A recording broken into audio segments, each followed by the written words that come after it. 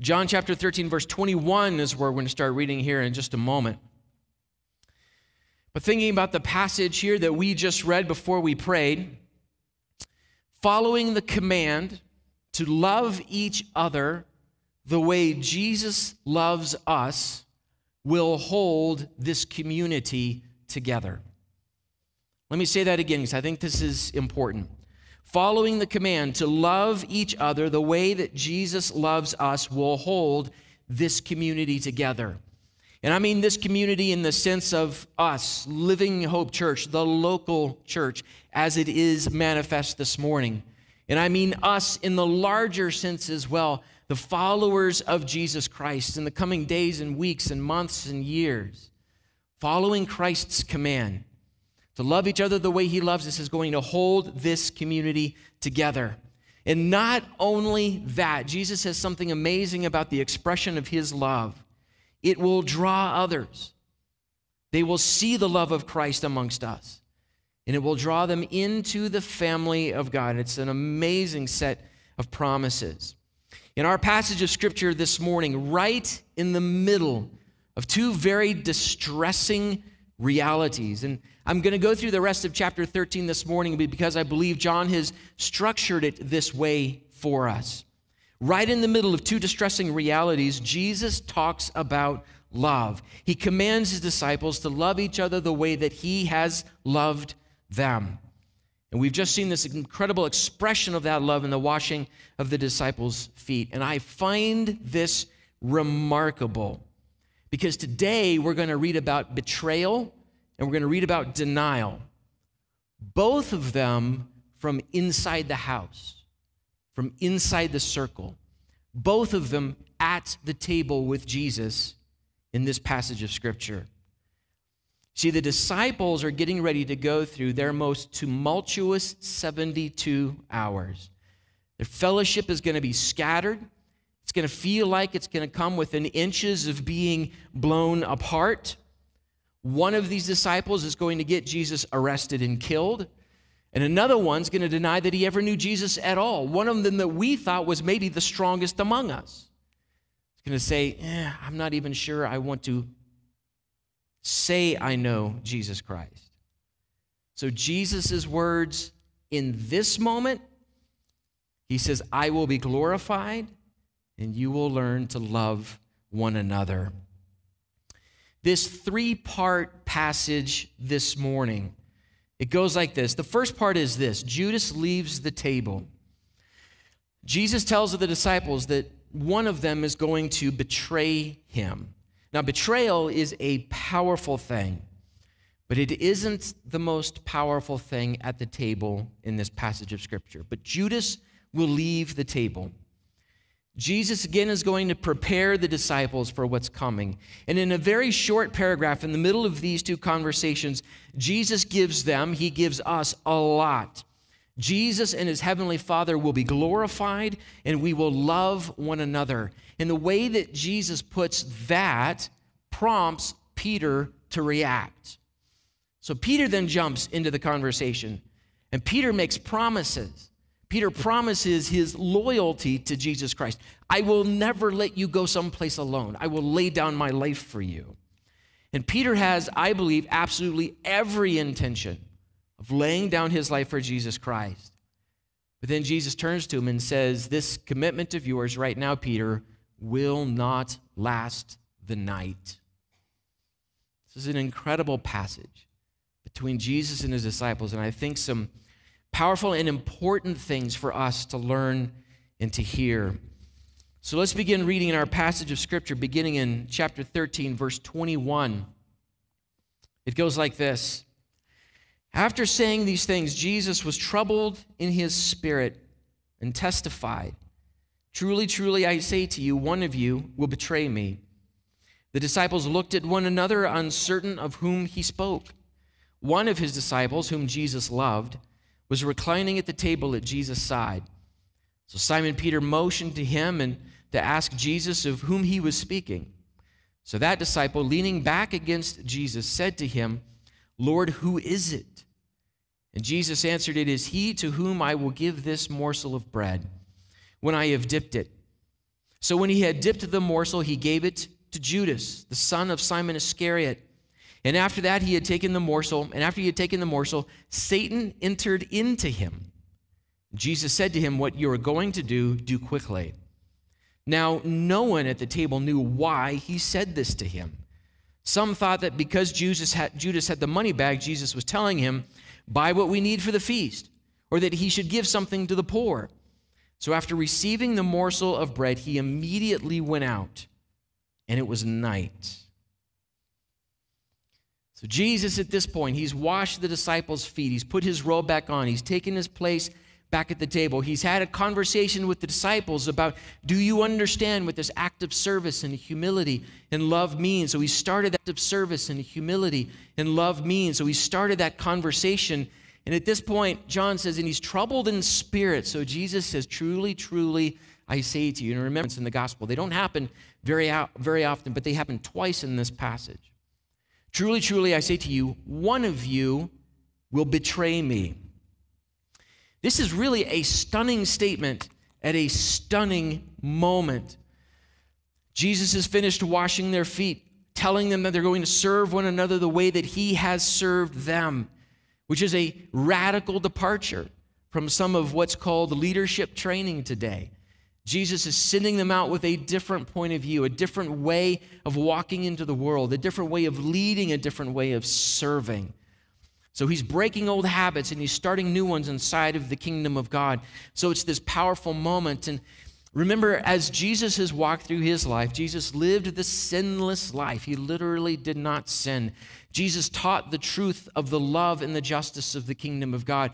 Jesus healed. Jesus saved people from demonic possession. Jesus taught the disciples. Jesus did nothing wrong. And here he is now at this moment, and he says, one of you is going to betray me. Who on earth would betray Jesus? And why would they do that?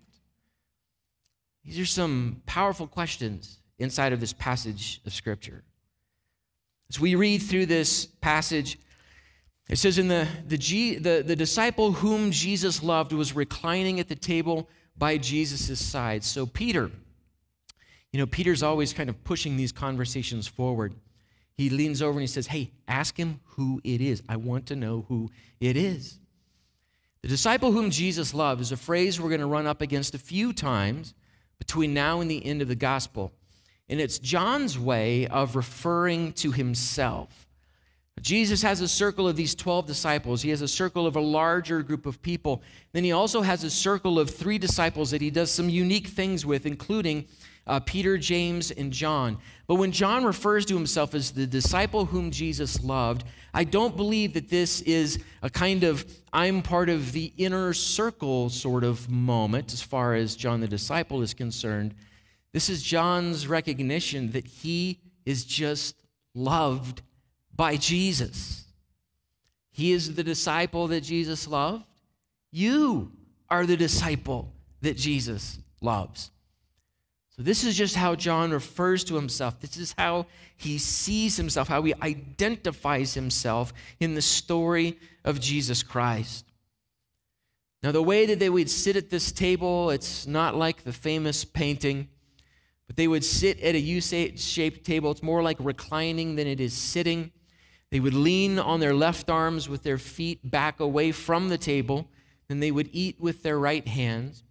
And so that would put John's head literally right next to the chest of Jesus. So he is right next to Jesus, and that's how the text puts it. He leans back against Jesus' chest, and he asks him, who is it who is going to betray you? So in this powerful moment, Jesus arranges this signal.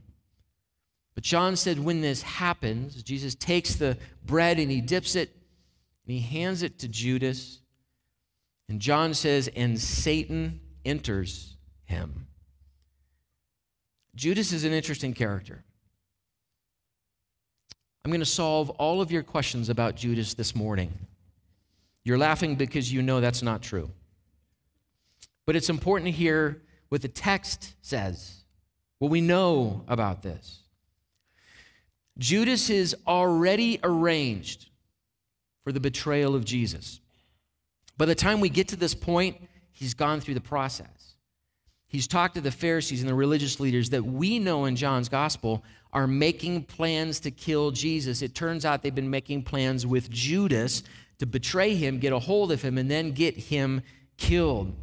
Judas has already turned his back against Christ, his heart and mind against God and his Son. Judas is a complicated character, and in the end, he's a profoundly tragic character. But right now, we're at this critical moment where it's actually going to happen a little bit later this night. Remember, chapters 13 through 17 are all one teaching in one night, and then chapter 18 is the betrayal of Jesus Christ when Judas shows up with the soldiers. And at this moment, he is wholly and completely given over to Satan. Now, this is an interesting image that John the Gospel writer uses, because there is this vocabulary in the New Testament about those of us who follow Jesus Christ, that when we are saved, we become filled with the Holy Spirit. And there's this sense in the New Testament that the longer we walk with Jesus Christ, and the more that we are given over to him, and the more we reflect who Jesus Christ is, we continue to be filled even more with the Holy Spirit. So when we walk in the way of Jesus, one of the passages in the Apostle Paul, he says, you're being filled with the Holy Spirit. It appears that Judas has been walking in the other direction. And every step along the way, it's growing darker and darker and darker. And now he has hit this moment where he is filled with Satan. Satan takes him, walks him through the next several steps, gets Jesus betrayed, and then Satan throws Judas away. You read some more of his story in Matthew chapter 25. He comes to his senses. He realizes what he's done. He throws away the blood money, and he hangs himself. He kills himself. The Apostle Peter, later on in the book of Acts, when he's reflecting on Judas, and now that they need to replace him, fill his slot with someone, Peter talks about Judas as if he was fully and completely part of the fellowship. As far as the disciples were concerned, this is the role that Judas had. He was one of us. In fact, even after Jesus says, one of you will betray me, here's the one who will betray me, I'm handing him a piece of bread. He hands Judas the piece of bread. What does the text say? And the disciples are still confused. This is a radical moment. Well, maybe Jesus is actually sending him out to buy some more food for the feast. Maybe there's something else. Maybe we're giving alms to the poor. We can't quite put all of this together. So from the disciples' point of view, this is a radical moment that really won't come together until they see Judas in the garden later on with the rest of the disciples. But Satan uses him, and Satan discards him. This is what the enemy does. This is what Satan does. Satan is not a metaphor in Scripture. The Greek for Satan is a word for adversary. It can be used as a noun, which is why it acts like a name for our enemy. Satan, the adversary. He is an actual created divine being who is completely bent upon destroying God's plan and destroying God's people. And through Judas in this betrayal, this is his attempt to destroy the plan of God through the cross. And he does actually destroy Judas. So it's this tragic, powerful moment that's sort of unfolding for us at this meal after these powerful things that Jesus has done. It's so radical and out of the box. John says, and none of us knew why this was happening. They had their guesses, but they weren't going to put it all together until later on. And then John, I believe, is actually very good with the way that he structures the story of Jesus Christ. It's a piece of literature. It's not just a narrative. And when Judas takes the morsel and he walks out the door, John just simply notes, and it was night. We're intended to feel the darkness of this moment. Jesus has been saying over the last couple of chapters things like, you need to walk while it is still the day because night is coming. And for Judas and for the difficulty the disciples are about to walk through, it is in more ways than one now night. So Judas betrays Jesus. I want to think about this for a few minutes. This is where we pull out the balloons and lollipops and make everybody feel happy. I want to talk about betrayal. I want to talk about how this moment fits into the life of Jesus and the disciples and their reactions and what happens here. Betrayal is just very simply a violation of trust or of confidence. It's just a violation of the trust that we have put in someone, the confidence that we have placed in someone. And if you have not been betrayed yet, here's some good news. You will be betrayed. This is how human nature works. This is how walking through this life works. I want to think a little bit about what happens in this passage of Scripture. And maybe a biblical understanding, maybe a biblical response even to these kinds of moments. First of all, and we touched on this briefly a little while ago, recognize this: betrayal does not stop the work of God. It doesn't do that. It's night. Jesus will be arrested. He will be flogged. He will be crucified. He will die. But guess what? He will rise again. Betrayal, even betrayal as deep as this, betrayal at the table from inside the house doesn't stop the work of God. In fact, the very next thing that Jesus is going to tell his disciples, and he's going to use this piece of vocabulary repeatedly, I will be glorified. If you are betrayed, God is still at work. Let's be completely honest about how this happens, how this hits us sometimes. Betrayal changes our path. It changes our expectations. It changes the way we think the next day is going to go. It changes who we think we're going to walk through our future with. Betrayal just shuffles the table. We just don't know exactly what to do with it. But it never diminishes the power of God at work inside of your life. None of it surprises him. None of it shuffles his expectations. He is still at work. Other people will betray you, but God never will. The more I thought through this passage of Scripture, the more I kept looking at and thinking about and wandering through some of the Psalms. Psalms are full of this kind of thing. Here's a couple of them. Psalm chapter 3, verses 1 through 4. O Lord, how many are my foes? Many are rising against me. Many are saying of my soul, there is no salvation for him in God. Selah. But you, O Lord, are a shield about me, my glory, and the lifter of my head. I cried aloud to the Lord, and he answered me from his holy hill. Look at these cruel things people are saying about me.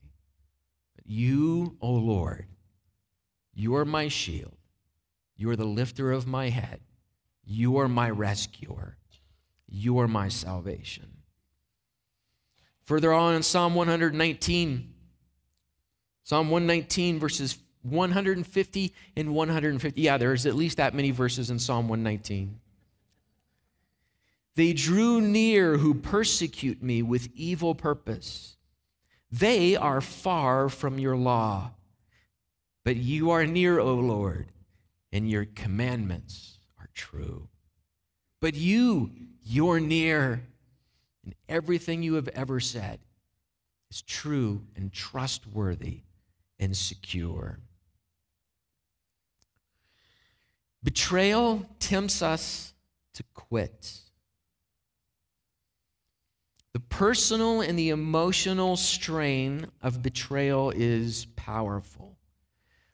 And in fact, sometimes Betrayal is often a certain kind of sabotage. This is the intent. I need to get you to quit. This isn't a temptation for Christ. He knows what's going to unfold and how it will unfold.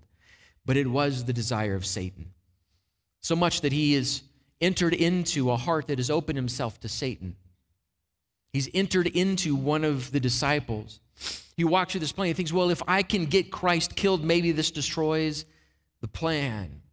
Betrayal tempts us to quit. And friends, I believe, and this is Pastor Phil talking, but I believe the longer that we are Christians in this culture, and the more territory the enemy takes, or the more territory it feels like the enemy takes, the more the betrayal will come from inside the house. People that we thought were stable and secure in the faith, it turns out they weren't. And the betrayal will come from the table. A disciple will leave the table. Listen how Jesus tells his disciples about how to prepare for things like this. It's in Mark chapter 13, verses 11 and 12. And when they bring you to trial and deliver you over, do not be anxious beforehand what you are to say, but say whatever is given you in that hour. For it is not you who speak, but the Holy Spirit. And brother will deliver brother over to death, and the father his child, and children will rise against parents and have them put to death. Don't worry, Jesus says, the Holy Spirit is still with you. The Holy Spirit is walking ahead of you. The Holy Spirit has prepared you for this. The Holy Spirit will even speak for you. Listen to that kind of encouragement.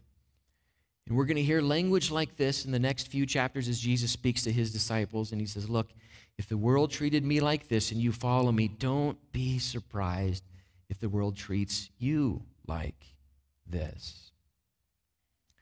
This is important. Betrayal tempts us to quit. It tempts us to quit the thing that God is asking us to do right now. It also tempts people to quit the faith and the church altogether.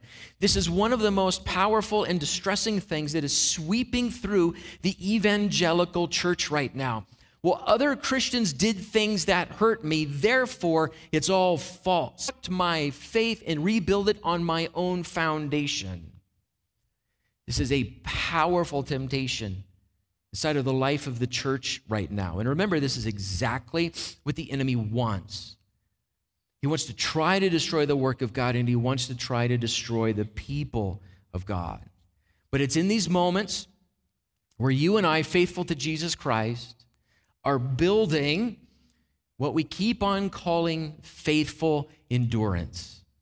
We're just going to keep it up. We're going to keep walking through. So sometimes betrayal tempts us to quit. I want to notice this as well, at least quickly. Jesus did nothing wrong, and he was still betrayed. None of us in this room are Jesus. So understand what I'm saying here. All of us are human beings, and all of us make mistakes. But you're not always betrayed because you're at fault.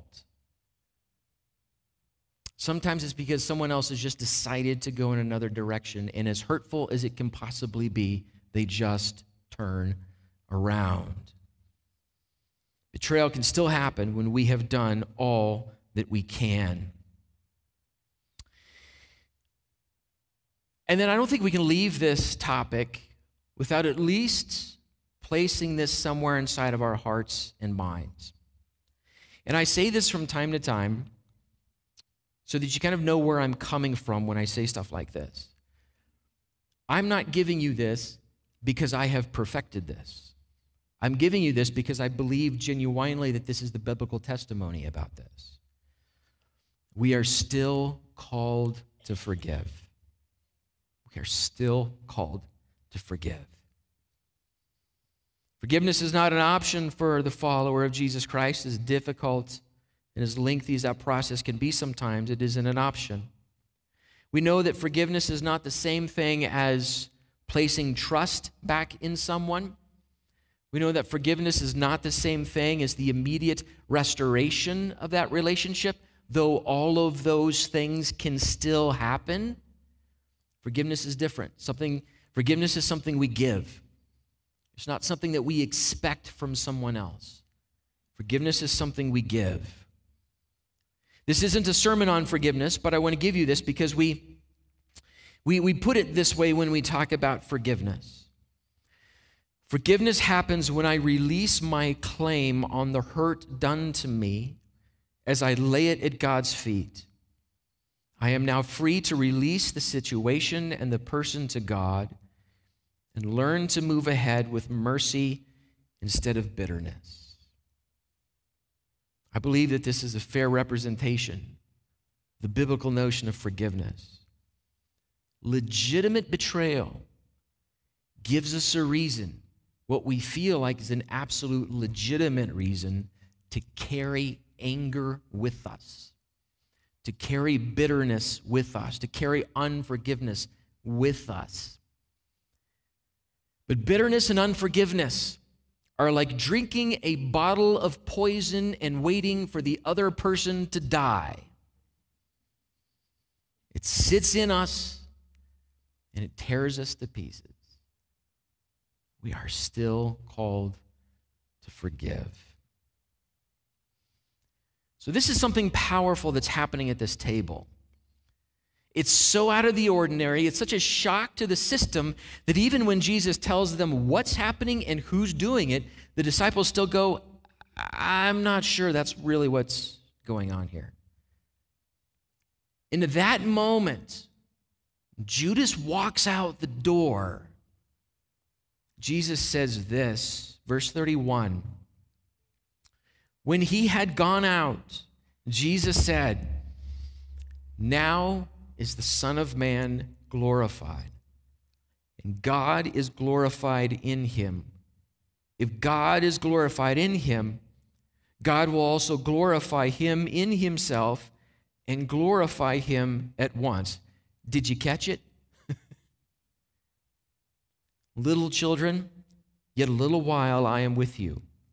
You will seek me, and just as I said to the Jews, so now I also say to you, where I am going, you cannot come.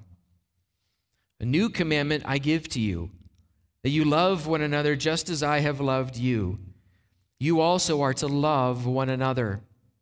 By this, all people will know that you are my disciples, if you have love for one another. Judas walks out the room, and Jesus says, now the Son of Man is glorified. And God the Father is glorified. And God the Father is glorified in the Son, and if he glorifies the Son, he's going to glorify himself. Now, this is happening. The language, the vocabulary has been growing in the Gospel of John over the last couple of chapters. Jesus has been talking a little bit more about his glorification, this moment that is coming. And here now, Jesus says, this is it. The cross and everything that follows is to the glory of Jesus Christ and is to the glory of God the Father. Satan is trying to destroy the plan. It turns out the cross is the plan. The crucified and risen Savior will become the ruler of all creation for all of eternity. With whatever complication, with whatever difficulty, with whatever betrayal, with whatever personal pain or fog that sits inside of our lives, do not be afraid, saint. You belong to the Lord of all history and the God of all glory. In this moment, now I'm worried that things aren't going to turn out right. Let's try one more time, guys. Let's pull things together and let's do things right. That's not what Jesus says. Now, the glory of God will be seen. This passage of Scripture reminds us, and it's been reminding scholars and Christian theologians for 2,000 years of one other passage of Scripture in the Old Testament, where we get a quick glimpse of Jesus Christ as King of Kings. It happens in the middle of Daniel. It's in Daniel chapter 7, verses 13 and 14. This is the Jesus who sits with his disciples around the table this night. I saw in the night visions, and behold, with the clouds of heaven, there came one like a son of man. And he came to the Ancient of Days and was presented before him. And to him was given dominion and glory and a kingdom, that all peoples, nations, and languages should serve him. His dominion is an everlasting dominion which shall not pass away, and his kingdom one that shall not be destroyed. Now is the Son of Man glorified, Jesus says. This is who I am. Now this is what I need from you. A new commandment I'm going to give you. What I need you to do is to love one another just like you have seen me love you. And when you do that, it's going to end up drawing people to Jesus Christ. This is what I need from you now, tonight. This new commandment, it is new in the sense that Jesus gives it at this moment, that Jesus presses this specifically. This is what the love of God looks like. This is what the love of God does. This is what the love of God endures and overcomes. I find it remarkable that it's at this point that Jesus gives us this command. It would have been really cool if after the feeding of the 5,000 with all of those baskets, or after the healing of a demon-possessed child, or the raising of someone from the dead, Jesus says, I want you to go forth and do likewise. And everybody's, yes.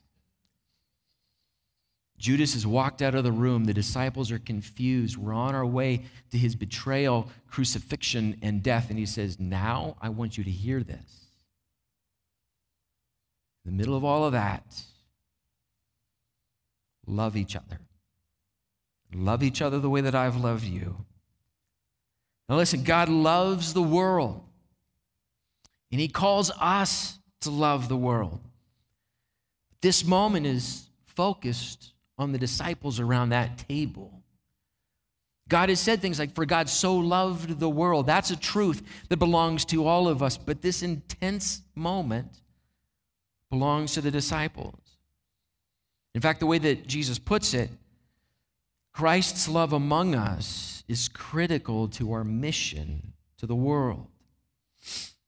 By this, all people will know that you are my disciples, if you have love for one another. This is how they will know us.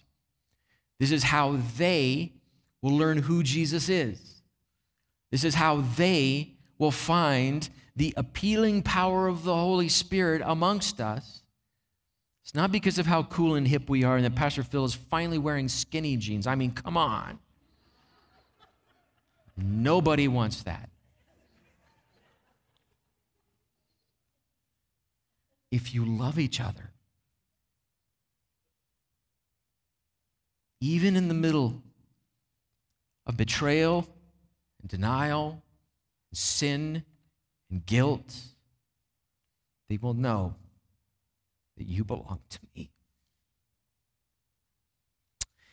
It makes such an impression on John the disciple that it can actually be said that 1 John, the entire epistle, is a commentary on this command.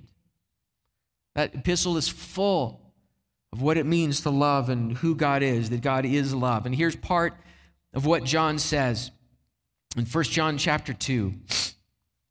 Beloved, I am writing you no new commandment, but an old commandment that you have had from the beginning. The old commandment is the word that you have heard. We've been teaching this now for decades. At the same time, it is a new commandment that I am writing to you, which is true in him and in you, because the darkness is passing away and the true light is already shining. Whoever says he is in the light and hates his brother is still in darkness. But whoever loves his brother abides in the light, and in him there is no cause for stumbling. We've been teaching you this command over and over again, and let it be new to you again today. Walk in the light. Walk in the love of Jesus Christ, and then we won't stumble. So in between betrayal and denial, Jesus does not counsel us to become defensive or bitter or to hide behind closed doors. He does something else altogether. No matter what people do to change the plan of God, no matter how hard our enemy works to defeat God's plan, no matter how many Christians still fail, Jesus will be glorified and we are called to love. This is what he's calling us to do. This is how we move forward. So he gives us this command to love our brothers and sisters in Christ. And this is how we hold the family of God together. The family we see, the family we don't. And this is what will help hold you together, even in the middle of betrayal and denial. Well, this moment isn't over. Peter steps in, keeps pushing these conversations forward. Well, Peter's got something to say. So let's hear what he says in verse 36. Simon Peter said to him, Lord, where are you going? Remember, Jesus told him, I'm going to tell you what I told the Jews. Where I'm going, you cannot follow. Lord, where are you going? And Jesus answered him, where I am going, you cannot follow me now, but you will follow me afterward. That thought comes back to us at the end of the Gospel of John. And Peter said to him, Lord, why can I not follow you now? I will lay down my life for you. And Jesus answered, will you lay down your life for me? Truly, truly, I say to you, the rooster will not crow till you have denied me 3 times. Lord, you say you're going somewhere that we can't follow. Where is it that you are going? Christ is talking about the process that's going to take him through the cross and into the tomb and out the other side. And he said, you can't follow me on this path right now, Peter. But then he throws in, but you are going to eventually follow me down this path. So Peter, in what I believe to be a genuine expression of love and loyalty to Jesus Christ, promises to lay down his life for Jesus. It's an honest claim. He loves Christ. He will go wherever he goes. He doesn't want Jesus to go by himself. I'm going to be there with you, and I will defend you whatever it takes. And this bravado of Peter's makes a misstep later on that night. And then it takes another misstep later on that night. And there's work then to be done between Peter and Jesus. It's a rash promise, and Peter does not yet know his weakness. But Jesus does. But Jesus does. So Jesus tells him, truly, truly, the rooster will not crow till you have denied me 3 times. Morning will not dawn. It's night now. Morning will not dawn until you have 3 times told somebody you've never known me.